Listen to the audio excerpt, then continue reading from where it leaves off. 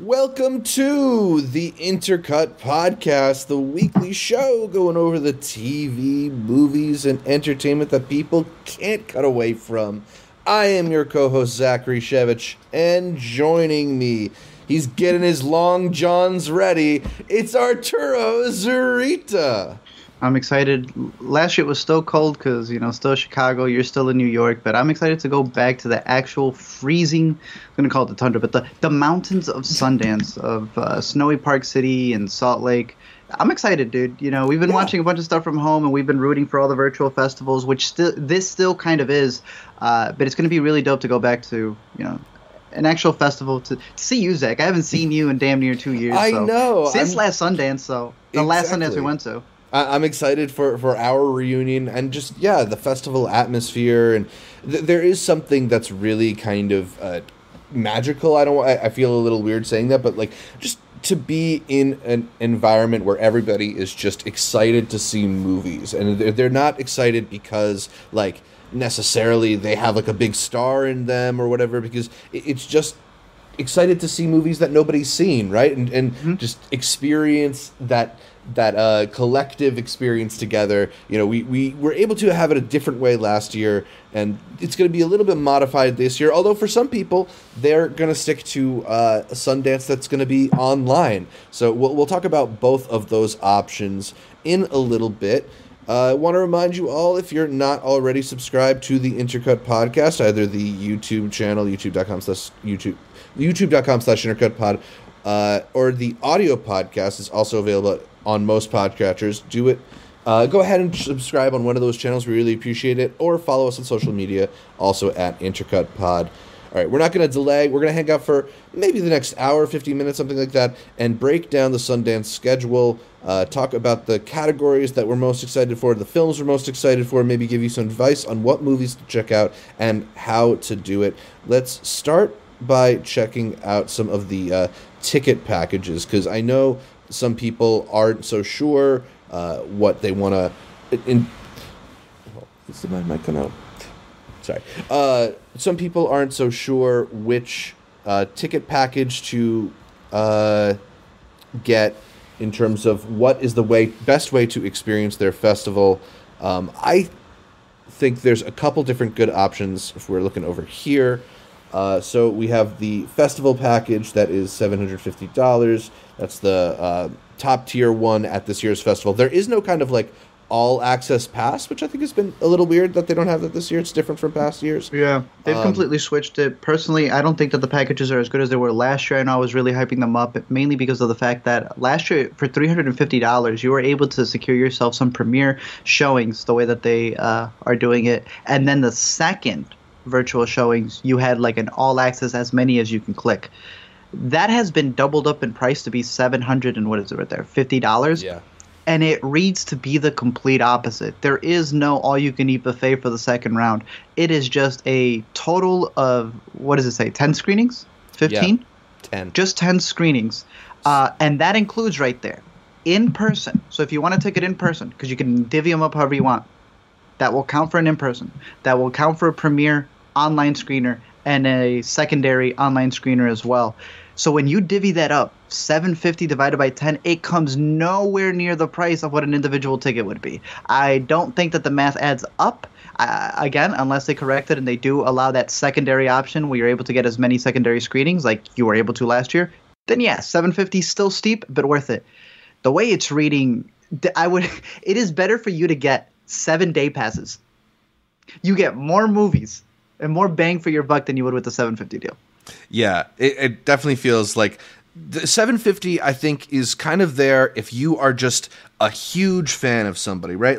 If you are a huge fan of Aubrey Plaza and you want to make sure that no matter what happens, you will get to see Emily the Criminal, then maybe you should go for that pass because it will give you that first round of access, first dibs on certain movies that may or may not sell out. But if last year is any indication, most of these movies are going to be available. There's a couple that sell out, but unless you're going to be picky, there's a lot more flexibility with some of these other packages.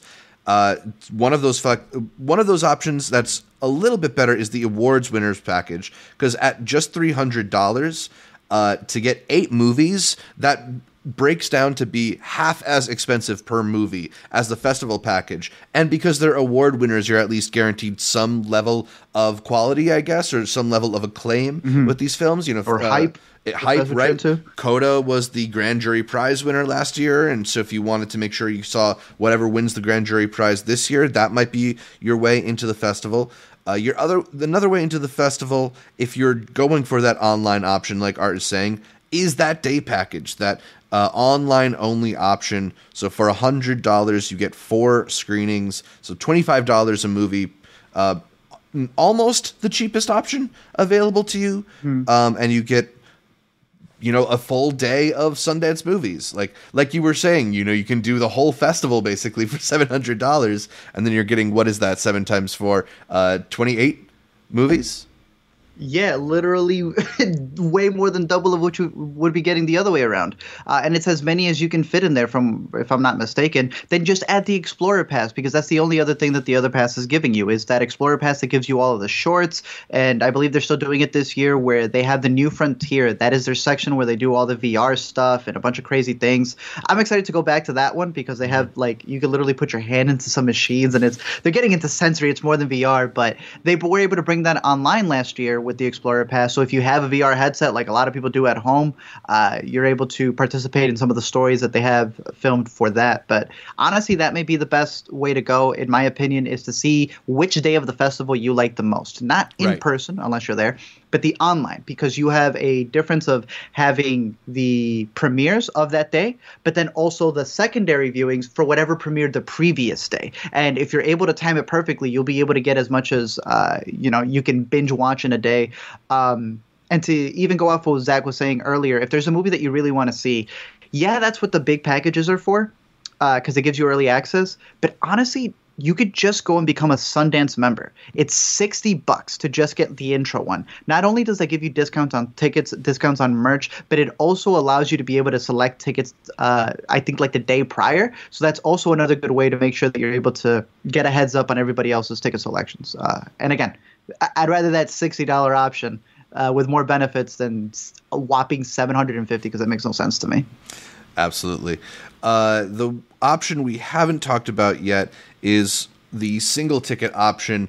Those of you who are going to risk it and wait until the last minute, these ones don't go on sale until January 5th.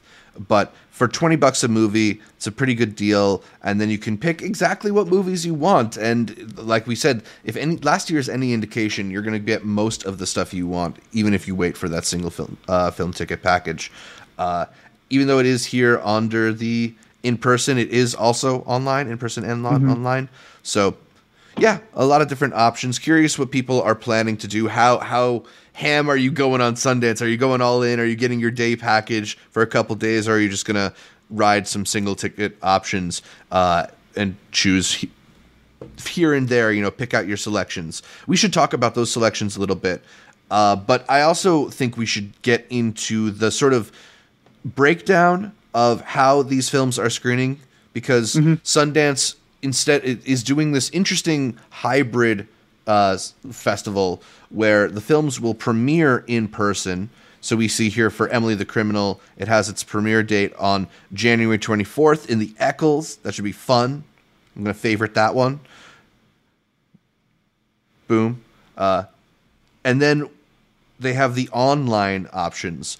So usually it will premiere a day after it premieres in person online. So you have the 24th as the in-person premiere, and then the online premiere happens the next day, January 25th. Now, this one is tagged to a specific time, 8 p.m. The online premieres are going to have, I think it's either a 3 or 4 hour window. Do you remember, Art? I believe they say it's a 4-hour window this year, regardless of, as long as you start it. I believe it's 3 hours to begin the movie. Right. So if it begins at 8, you get from 8, 9, 10, 11, really 10:59. As long as you begin your movie with any of that within that time slot, you then have 4 hours to finish it.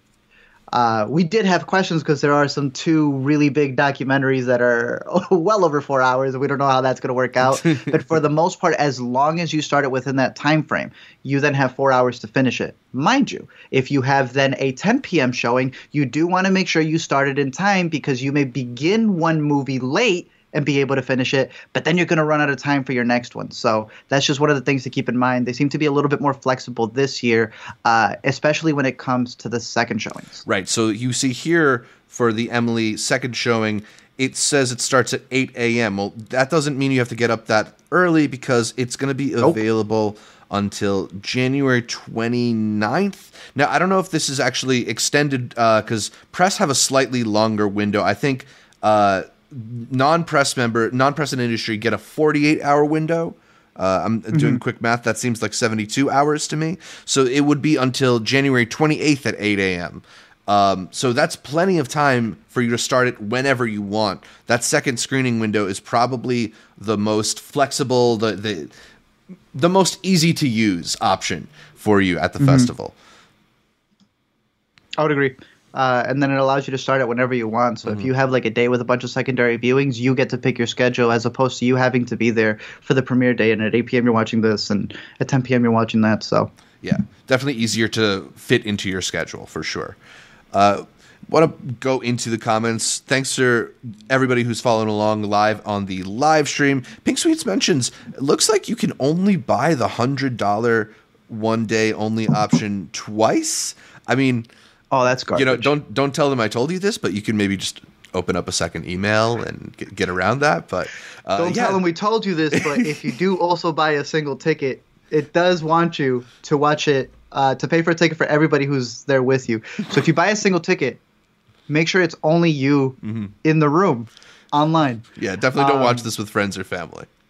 I don't know how that works out, to be honest with you, because then, I don't know if you're going to be creating several accounts. If you have different members in your household, then I guess it would be fine to have multiple things. I don't understand why you would limit it to that much, but I guess if anything, pick the days that you would want with this obstacle here for the online package, and then use the awards package to really wrap up those final days, because I believe the awards will take you through what would be the final 3 days when they're showcasing those for the Best of Fest. Cinephile Davis asks, when do online tickets go on sale? Can you buy the $60 membership now? Yeah, I think the membership is available you can buy the membership now. All year long. All year long. And they give you some extra screeners as well that they'll throw your way, be it in person, maybe even online. But you also get discounts. So you can get it right now and buy a bunch of merch. That's what I'm going to do. Literally pay for the amount of merch that I'm going to buy. It ends up being the discount. Yep. But in terms of the individual tickets, I know Zach broke down that they will be going on sale in those dates right there. Yep, December 15th. So that's tomorrow. That's part of the reason why we wanted to do this breakdown today, so you can make your decisions, be ready, be informed. The single film tickets don't go on sale, though, until January 5th. So you have a little bit longer to think about the movies if you're just trying to pick out certain movies. But if you are trying to get one of those bigger passes, you're trying to pick up a block of movies, think about it within the next 24 hours. Not that I think they'll sell out that quickly, so you might have a little more time with that. Yo, well, let's talk about these movies, though, dude. This is a jam-packed festival, man. Absolutely, man. It is an exciting slate, an exciting program for sure. It's always a little bit like Christmas to look at the lineup for a new film festival that you're going to and pick out all the new exciting options, look at the screenshots or the little thumbnails they give you, or read the little plot descriptions, or check it out. That's a director whose name I recognize, and make your selections for what the best movies might be from the festival. So we're going to break this one down category by category. And let us know if you have any questions, or if there are any movies in particular you're excited for along the way in the live stream. Art, which category do you want to go with first? Because there's a lot of exciting stuff. There is a lot. I broke it down in this way because I would always pitch it to people is go back to the previous years. On Wikipedia, they have the entire list there. Figure out which category tends to produce some of the movies that you end up liking the most in that year. For sure. And maybe stick to that category. The way that I would break it down is you have your dramatic competition. So you have the U.S. dramatic, World Dramatic, and then the Premieres Dramatic. They used to actually separate premieres between the docs and narratives. Now they've combined it. And then you have your docs, your US doc competition, your world doc competition, and your premiere doc competition. You then have your spotlight, which would be any movies throughout the year that have been like getting a bunch of buzz. They're actually playing The Worst Person in the World, which is really exciting to see. You might actually get a chance to catch it there. They just gather them all there for that. Obviously, every festival has a midnight showing for all the spooky stuff. The next category is really interesting this year. Sometimes they're there, sometimes they're not. The whole point of the next category is that they're not necessarily being experimental, but they're trying something different with the way that they're showcasing these movies. And then, of course, there's the kids section and the short section. But I'd say let's start with the dramatics right off the bat. Let's go to the U.S. dramatic competition, then we'll do world, and then some of the premieres. All right, let's do it. U.S. dramatic, which is the category that tends to have the biggest debuts, right? Coda, Whiplash. Exactly. When there is like a film that premieres here and then eventually lands itself in the Oscars race or something like that, it tends to come from the U.S. dramatic category. A lot of exciting new filmmakers, people that you probably haven't heard of. You know, these are filmmakers who are often making their debut. So let's look at some of these features. Art, was there anything that jumped out to you right away from the slate? Yeah, here are my top four just off the bat. Yeah. 892 is a drama thriller featuring John Boyega, and where it's practically, it kind of sounds like a John Q scenario where he walks into a Wells Fargo and he's got a bomb and he's like got everything just out there in the open, and where it's supposed to be this thriller that is like kind of looking at himself. I believe he's supposed to be a veteran, and obviously it sounds like it's going to be tense. It sounds like he's going to kill this performance, and I'm just very curious to see where they're going to take it, considering the director's backstory is he's worked a lot with Google and Disney and Universal as like a think tank. So I can just imagine what they're going to do with this one. That's probably at the top of my list for the U.S. dramatic. At number 2, I have Alice, which features Keke Palmer in sort of a reverse. I don't know why I'm blinking on the name, where she goes. Instead of it being back in time to the past, it's a woman in slavery who ends up going into the future. And I believe she's in the 1970s. And it's her comparing, antebellum times to what would be these times during all the protests that are happening. Common is also in it. This one is my second hyped of the competition. Yeah. It's funny because I think we've seen versions of this story with white protagonists, and I don't know if I can point to anyone with a non-white protagonist. There's a whole book about the reverse of this type of storyline, which I think is I've been waiting to see that. I know they kind of made Antebellum last time, but yeah, no, this one looks fantastic. It's my second most hyped. At number 3 would be Duel. It's a sci-fi thriller about finding a clone that's supposed to replace you. I am completely all in. The cast looks fantastic with this one. Yeah, just look at that thumbnail right there alone. This is my third hype when it comes to the competition. And then wrapping it for me would be Watcher, a thriller that stars Micah Monroe, many who may know her from It Follows, in what's supposed to be kind of like a tense thriller that follows her while she's on vacation, I believe, and she feels someone's watching her, but you don't know if it's just her anxiety or if there's somebody actually there. Those would be my top 4.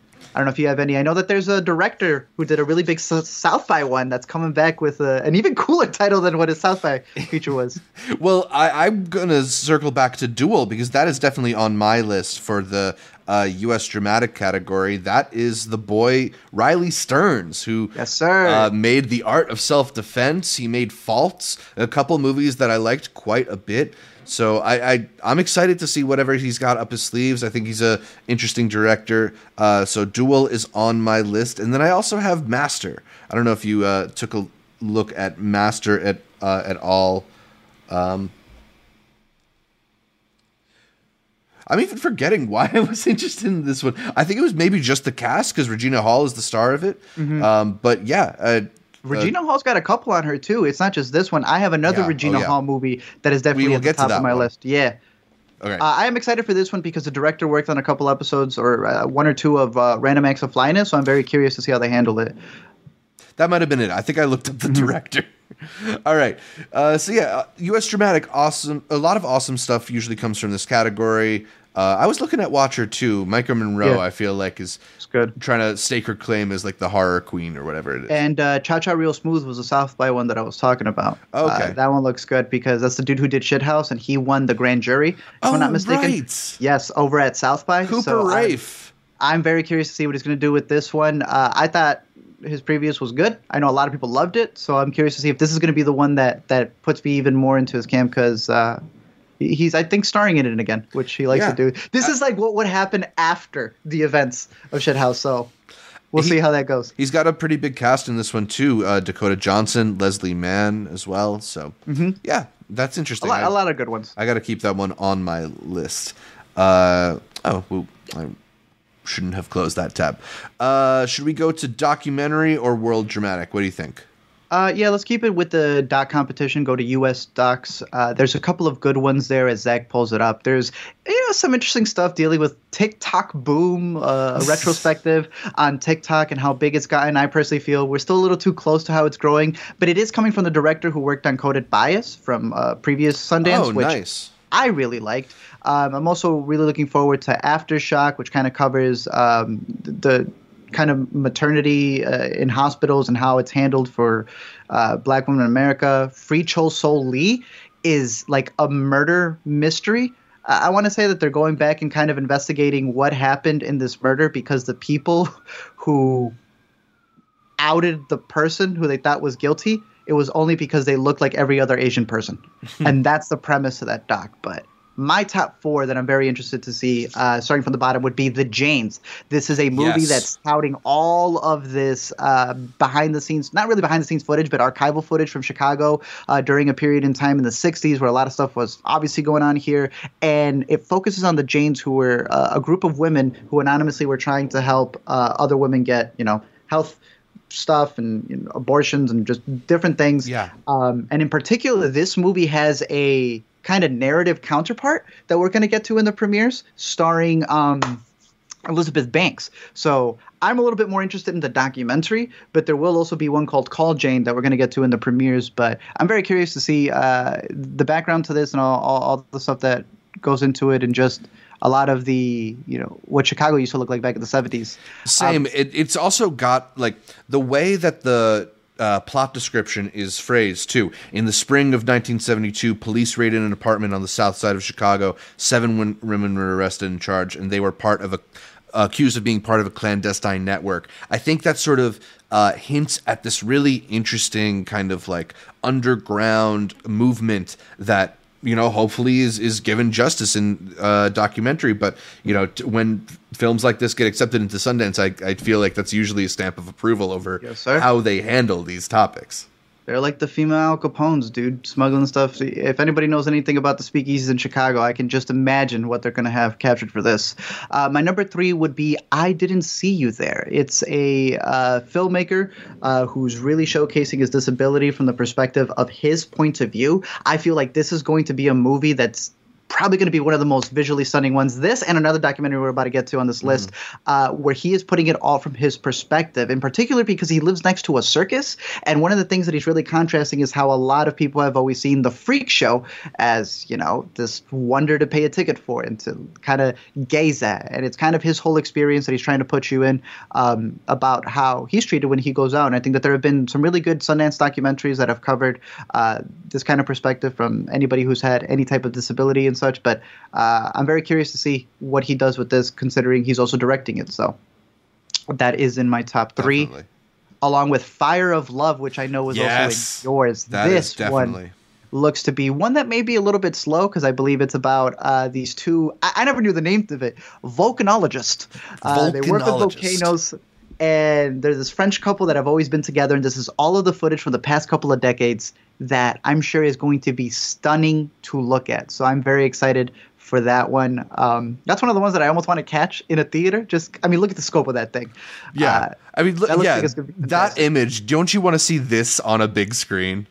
And just so y'all know, if you're ever on these pages, those 3 dots right there means that there's some other images available right under the picture. So in case one image doesn't get you, maybe the next one will, or the third one. I'm really excited for this one. I think this may be one of the best looking movies of the fest. For sure. But wrapping up the U.S. docs for me would be this movie that really, I don't know, I'm kind of curious. It's called Descendant, and it's about these residents in Mobile, Alabama, and how the community comes together, realizing that a lot of them were descendants from the last illegal ship that came into America with slaves. I feel they're going to be on something with this movie. It's at the top of my list. I don't know. I just have a gut feeling that this one's going to hit. But the Janes, I Didn't See You There, Fire, Love, and Descendants. And then again, I had mentioned Free Cho So Lee. Some really good U.S. docs that are on the horizon. All right, let's get into the World Cinema Dramatic Competition. It's the category that Hive won last year. Rightfully so. And lots of good films coming from this category too. It's cool because you get, views from around the world. A lot of interesting stuff here. What stands out to you, Art? Well, really quick, there is a movie called Gentle there that's supposed to follow like a bodybuilder, and it's a brand new actress who's never worked. Literally a bodybuilder. I always find that fascinating. Just want to put that out there. We'll see what they do with that. But I was thinking to my top 4. My first one would come from Mexico, and it's called Dos Estaciones, about this woman who makes her own tequila, but then the corporations are coming in to make theirs, and it's how she's struggling. It reminds me of Freeland from last year, which was a woman in California. Many of you may know her from her big role in Krisha, where she had her own weed, and then weed got legalized. So then she got pushed out to a degree. This looks like a really solid movie in terms of just a small business owner trying to make it on her own, but also trying to keep the authenticity of what, tequila represents, in her place. So I'm really looking forward to that one, Dos Estaciones. The next one is this sci-fi comedy called Brian and Charles. An endearing outlier, Brian lives alone in Welsh inventing oddball contraptions, but then he gets an idea. 3 days, a washing machine, and a couple sundry parts later, he's invented Charles, an intelligent robot who learns English from a dictionary. I'm excited. I'm curious to see what they got. This is a movie from, let me check over here. It's a British movie, so I can just imagine the type of humor that they're going to have with this one. And it's also adapted by the director's Cannes-winning short, so... I feel like whenever you get an outlandish premise like this, it's kind of like you have to just see what they're going for, right? Like, what they got up their sleeve. Yeah. This next one too, Leonard Will Never Die. A woman is making a movie script, ends up getting hit by the TV in her house, I guess, ends up in the unfinished movie script. Let's go. I'm not going to say anything else. That sounds fantastic to me. I believe this one comes from the Philippines. Yeah. So, I'm excited for this one. I'm always a big fan of like a movie within a movie type thing. And it's when she's in that world that she ends up figuring out how to finish her script. That would be my second highest, because my top for this one is one that goes into my top 10 most anticipated. You Won't Be Alone.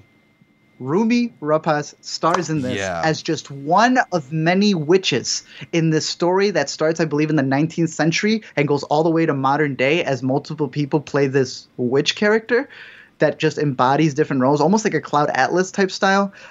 This one is coming from Australia, if I'm not mistaken. And it's also interesting because if you scroll down to the director,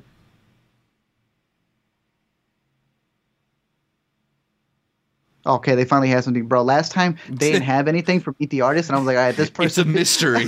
This person's trying too hard to be a mystery. I'm excited for this one just because it's pitching itself as a witch movie like you've never seen before.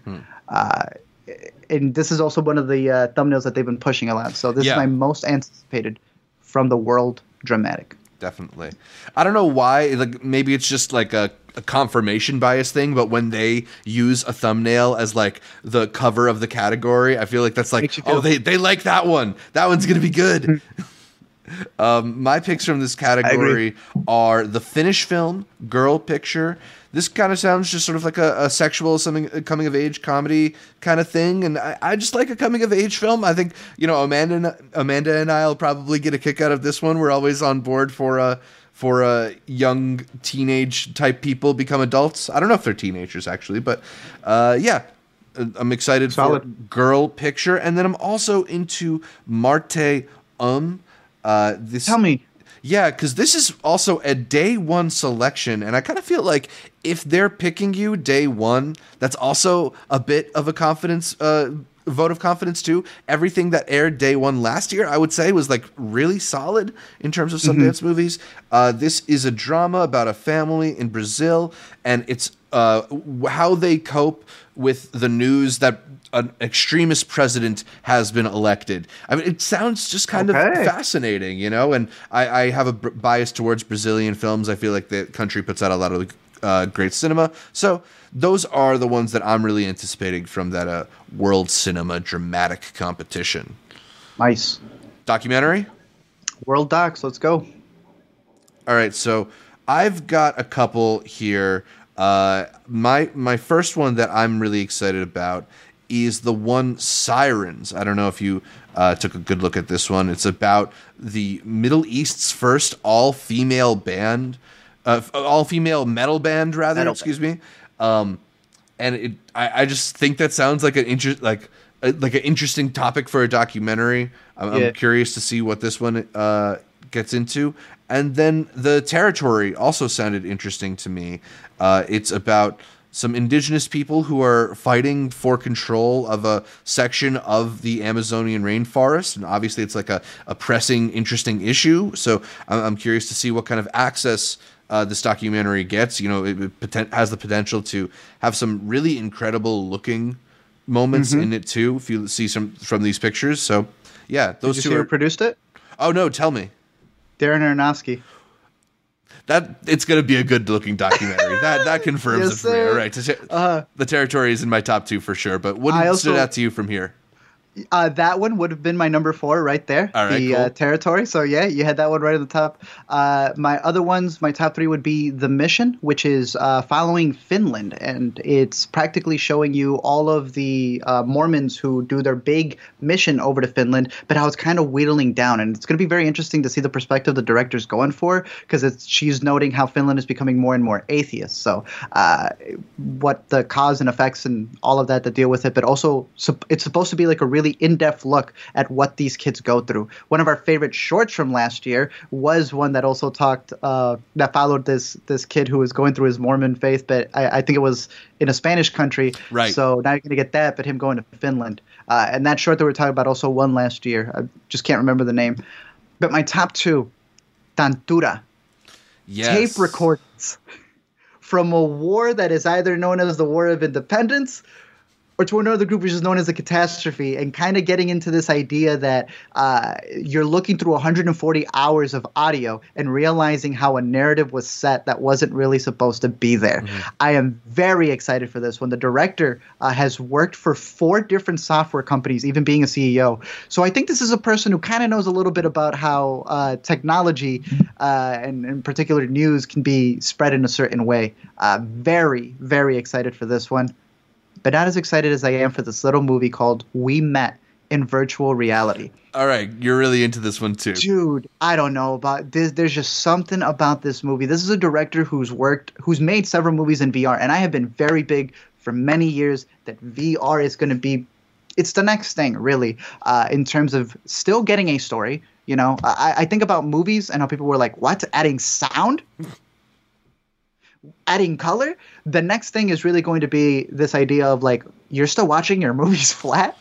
This is a director who has worked in the space, and he is working on something here that really gets into the idea of how people meet through VR. Some people meet online, through threads, through chats.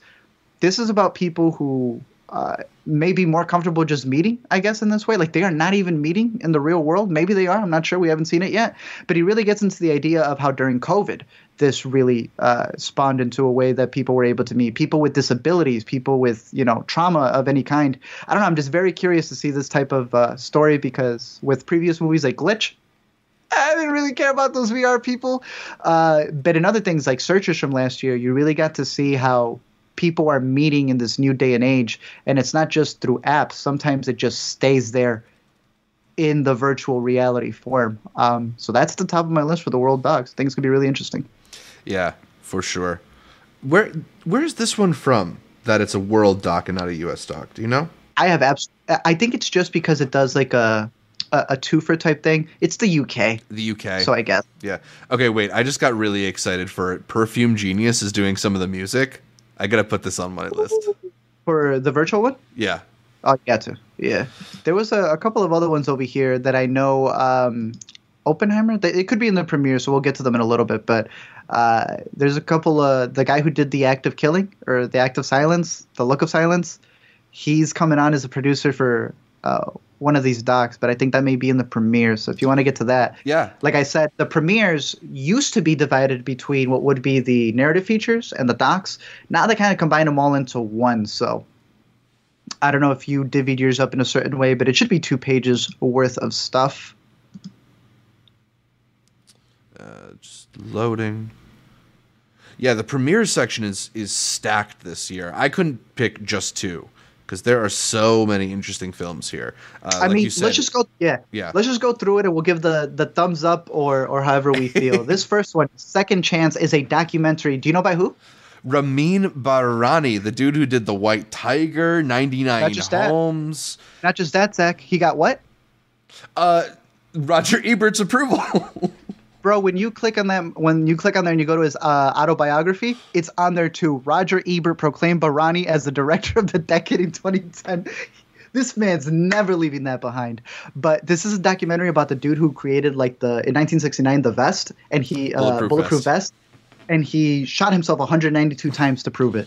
And then it's how maybe it was disproved. So that is actually in my top 4 in terms of premiere docs. Am I Okay is interesting because this is a movie directed by Tig Notaro as well as her writing partner, if I'm not mistaken, who are co-directing it about the 2 friends who are about to be separated because one's moving to London, but then one opens up that they're actually gay. Will Ferrell is also producing it, along with Dakota Johnson, who's in there. St. Vincent is doing the music, who's also really good friends with Dakota Johnson. But I just want to shout out Sonoya Mizuno, who was in Devs. Yeah. She's been in a lot of Alex Garland movies. She is about to be in House of the Dragon. She's right there in that image, right there on the right. Put your stock in this actress right now is all I'm going to say. But for sure. This looks like a pretty good one.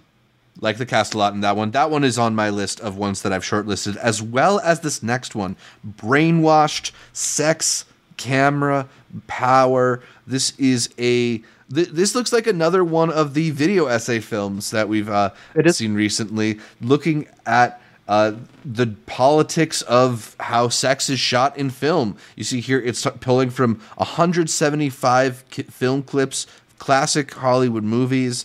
I'm really excited for a film that's going to, focus on a certain topic in terms of how films are viewed in cinema and try to, get some kind of analysis out of it, change our understanding of it. I love somebody who's willing to take that kind of deeper look at a lot of stuff. And, if it's getting into Sundance, I think it's going to be elevated a little bit over typical YouTube essay flair. Hopefully it's going to be more Woodlands, dark and dreary, stuff like that. Man. They got good interviews from a lot of famous actresses and filmmakers, so.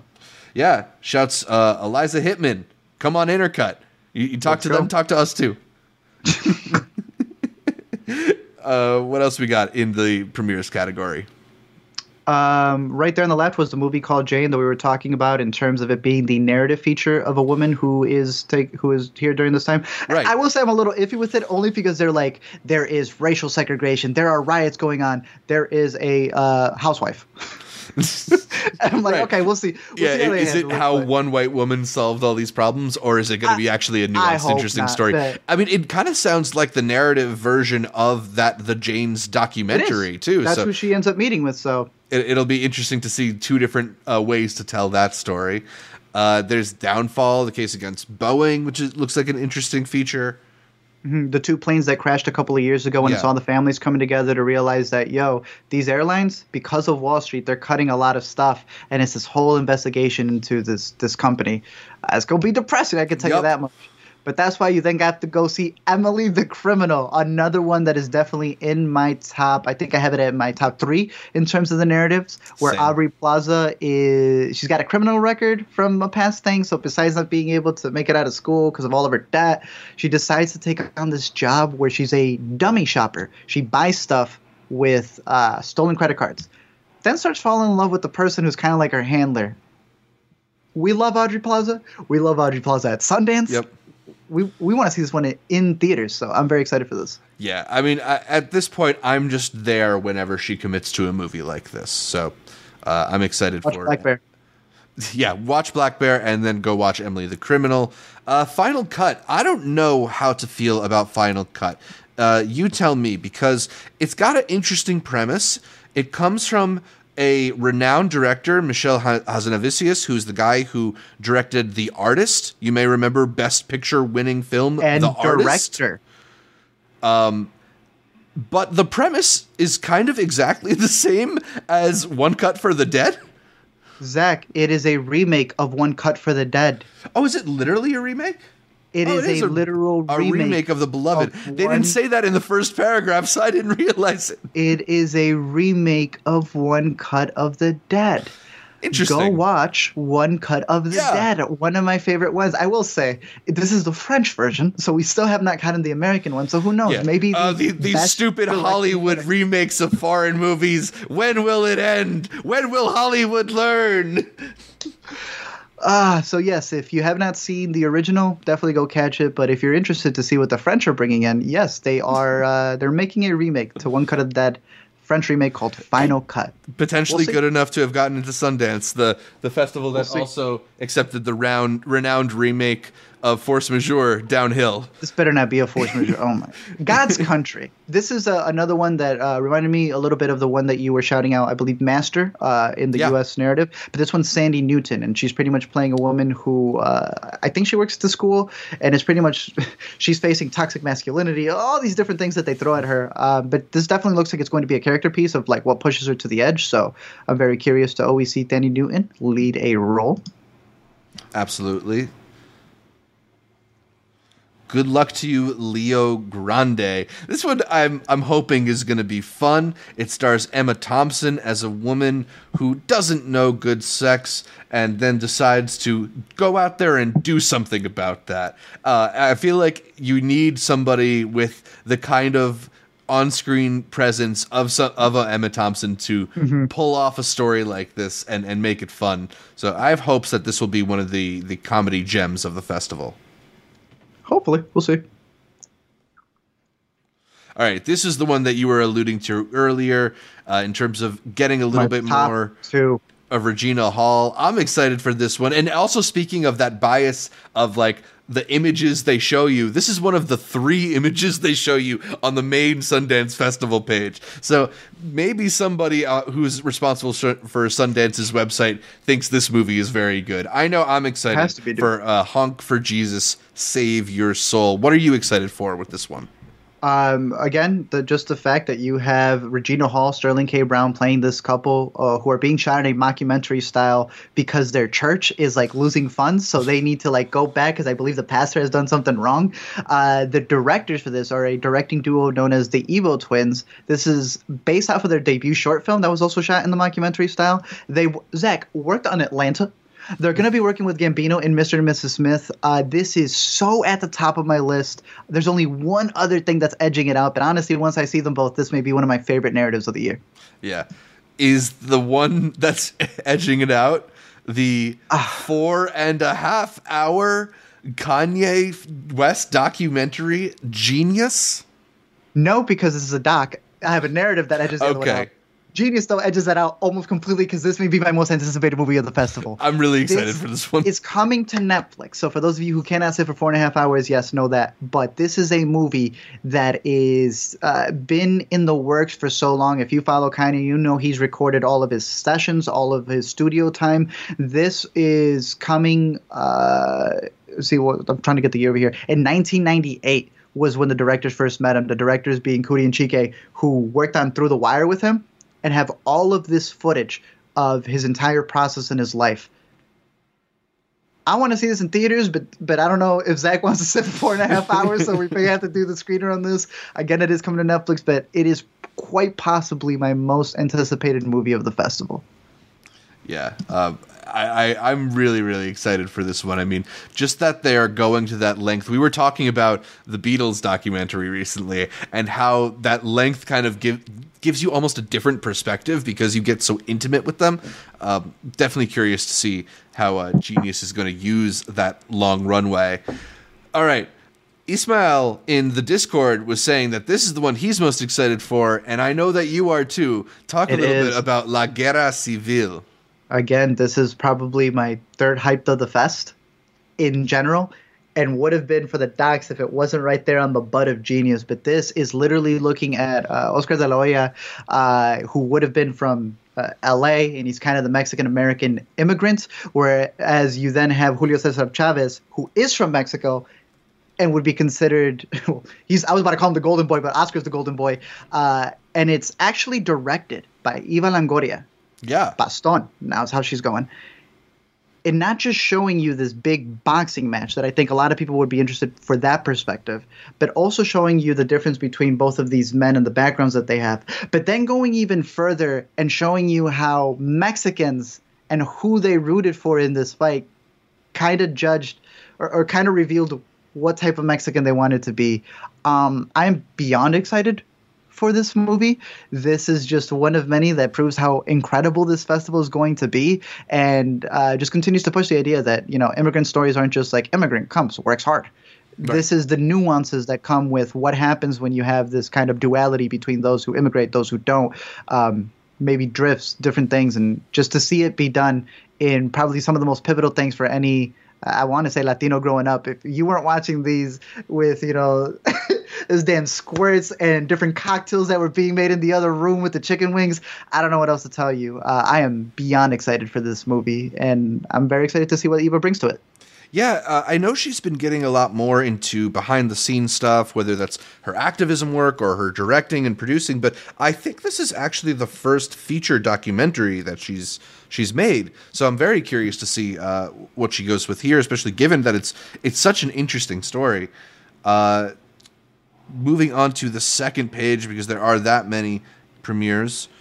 What did you think about Living? Dude, did you see what it's a remake of? The Kurosawa. Yeah. Ikaru. So, I don't know. We'll see. They're just doing a British version of it. That's all I got to say. Let's hope it's good. Right. Then Lucy and Desi. I'm curious about this one. You know, there's a lot of these pairings of documentaries coming out around the same time as narratives. We have later we'll get to the Princess Diana documentary that's going to be coming out in Sundance. We have Being the Ricardos, and now we have this Lucy and Desi documentary about Lucille Ball, who obviously a huge figure in the world of TV comedy. Interestingly, this one's directed by Amy Poehler, probably one of the most direct descendants of Lucille's legacy. So literally, yeah. That's exciting, dude. Exactly. I feel like that's the kind of person you really want to be steering that kind of project. I'm excited for it. Do you have any thoughts on some of these other ones here? My Old School is interesting because they're keeping it cryptic about what happened to their Bruce Lee. Or Brandon Lee. I don't know what Brandon Lee it is, but he's got a secret.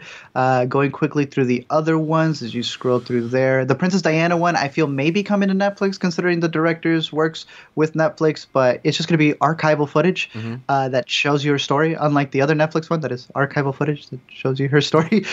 Sharpstick, I don't know if you want to talk about that one because it's the girl coming back. The return of Lena Dunham as writer-director. Coming back to the festival that I think kind of launched her. I'm pretty sure Tiny Furniture was a Sundance movie, and you know her reputation has changed a lot, but she hasn't made a whole lot of other films since then. Tiny Furniture is a good movie. I feel like people forget that in the years since there.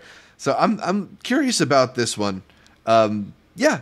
I don't know if there's much more to it than that. Like she's definitely got a particular style and voice.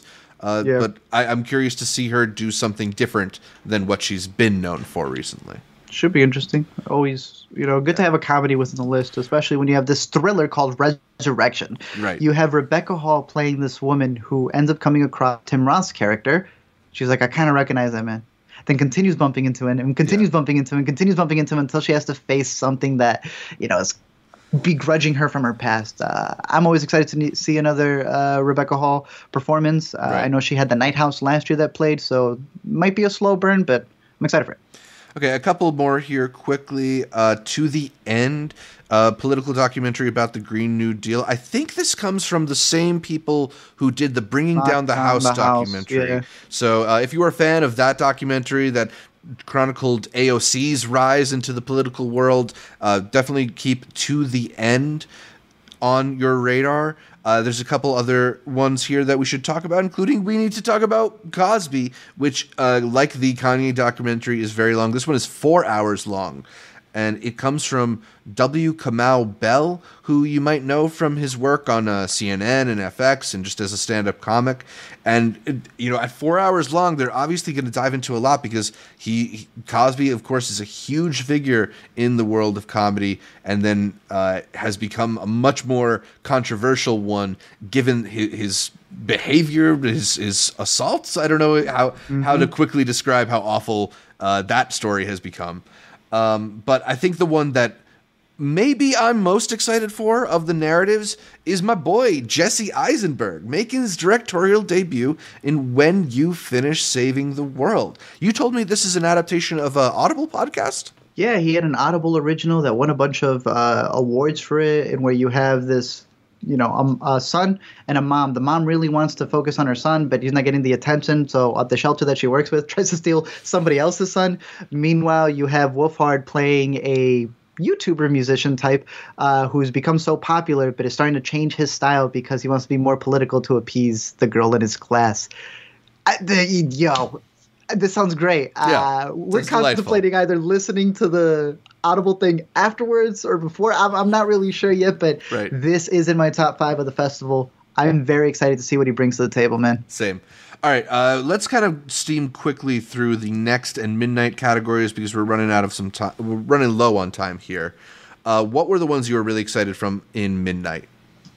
For midnight, the ones that I'm looking forward to are Fresh and Piggy. Fresh just seems like the craziest comedy horror that they're going to have, and it sounds like it's just going to be absolutely disgusting. Sebastian Stan is in it. Yeah, I'm excited for this one too. Producing, and it's already picked up by Legendary. I know someone had asked, do we know the dates of what's been picked up yet? Not yet, but we'll keep y'all updated on that. Yeah. And Piggy, that is, I believe, a Spanish movie that had a short called Cerdita, where you have this girl who gets picked on for her weight, and they supposedly brutalize her to the point that when she sees like a serial killer take the girls, she befriends a serial killer.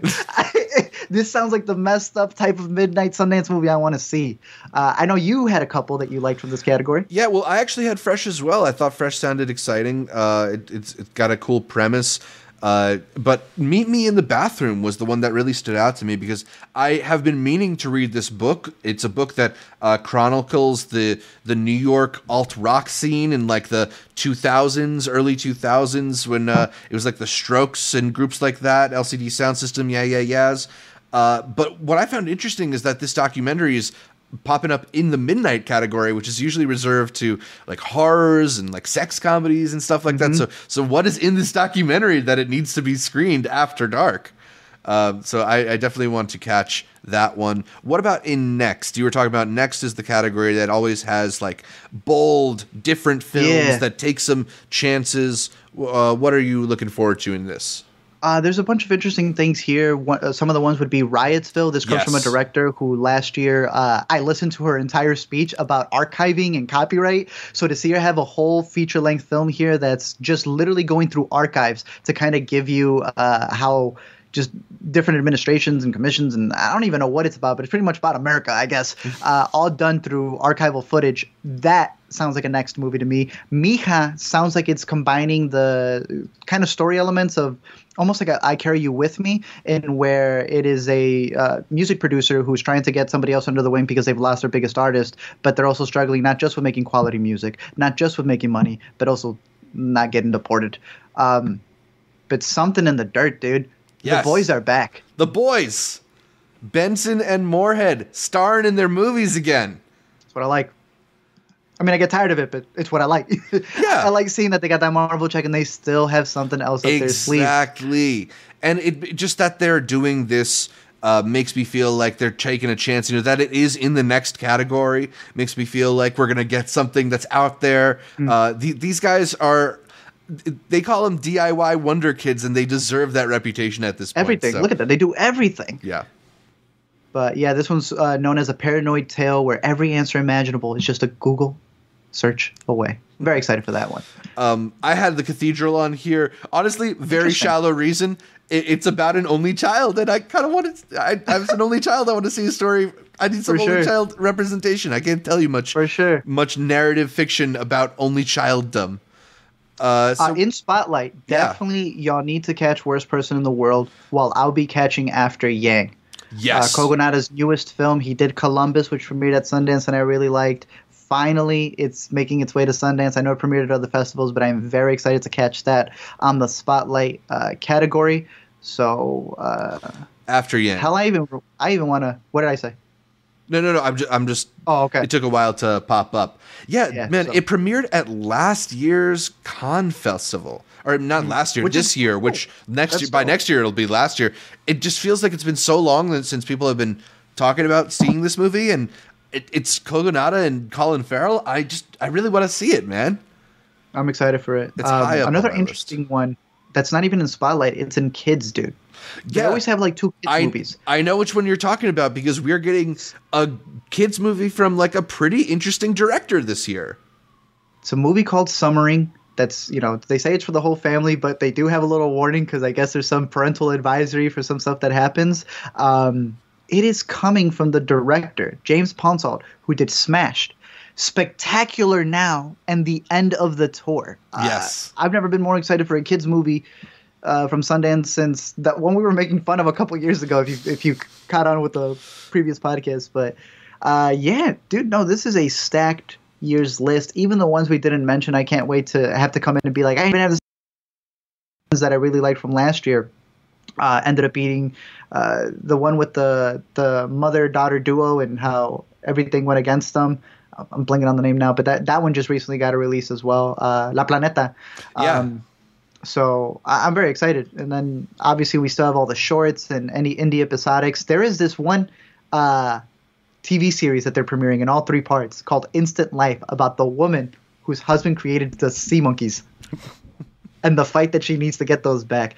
It's just a stacked list, man. If you're watching from the comfort of your own home, binge as many as you can. As I always say, definitely keep a lookout on your favorite categories and what tends to produce your favorites, but also a lookout on what may already be picked up. A lot of these movies, in my opinion, if they're going to be picked up by Netflix and flipped by February, March, or even April, just wait for that. But it's a lot of these movies, like Zach was telling you, where you have one like After Yang that if you didn't catch it at Cannes, damn, are you a whole year late to that movie and it's still not out. So definitely look out for a lot of the competition ones. For the premieres, they're big movies, but a lot of them will already have their dates set. Look for those little tiny ones that may interest you and give them a shot because that's the whole point of a festival. Yeah, I think it was Cinephile Davis here who asked which of these films already have a release date or already have been picked up.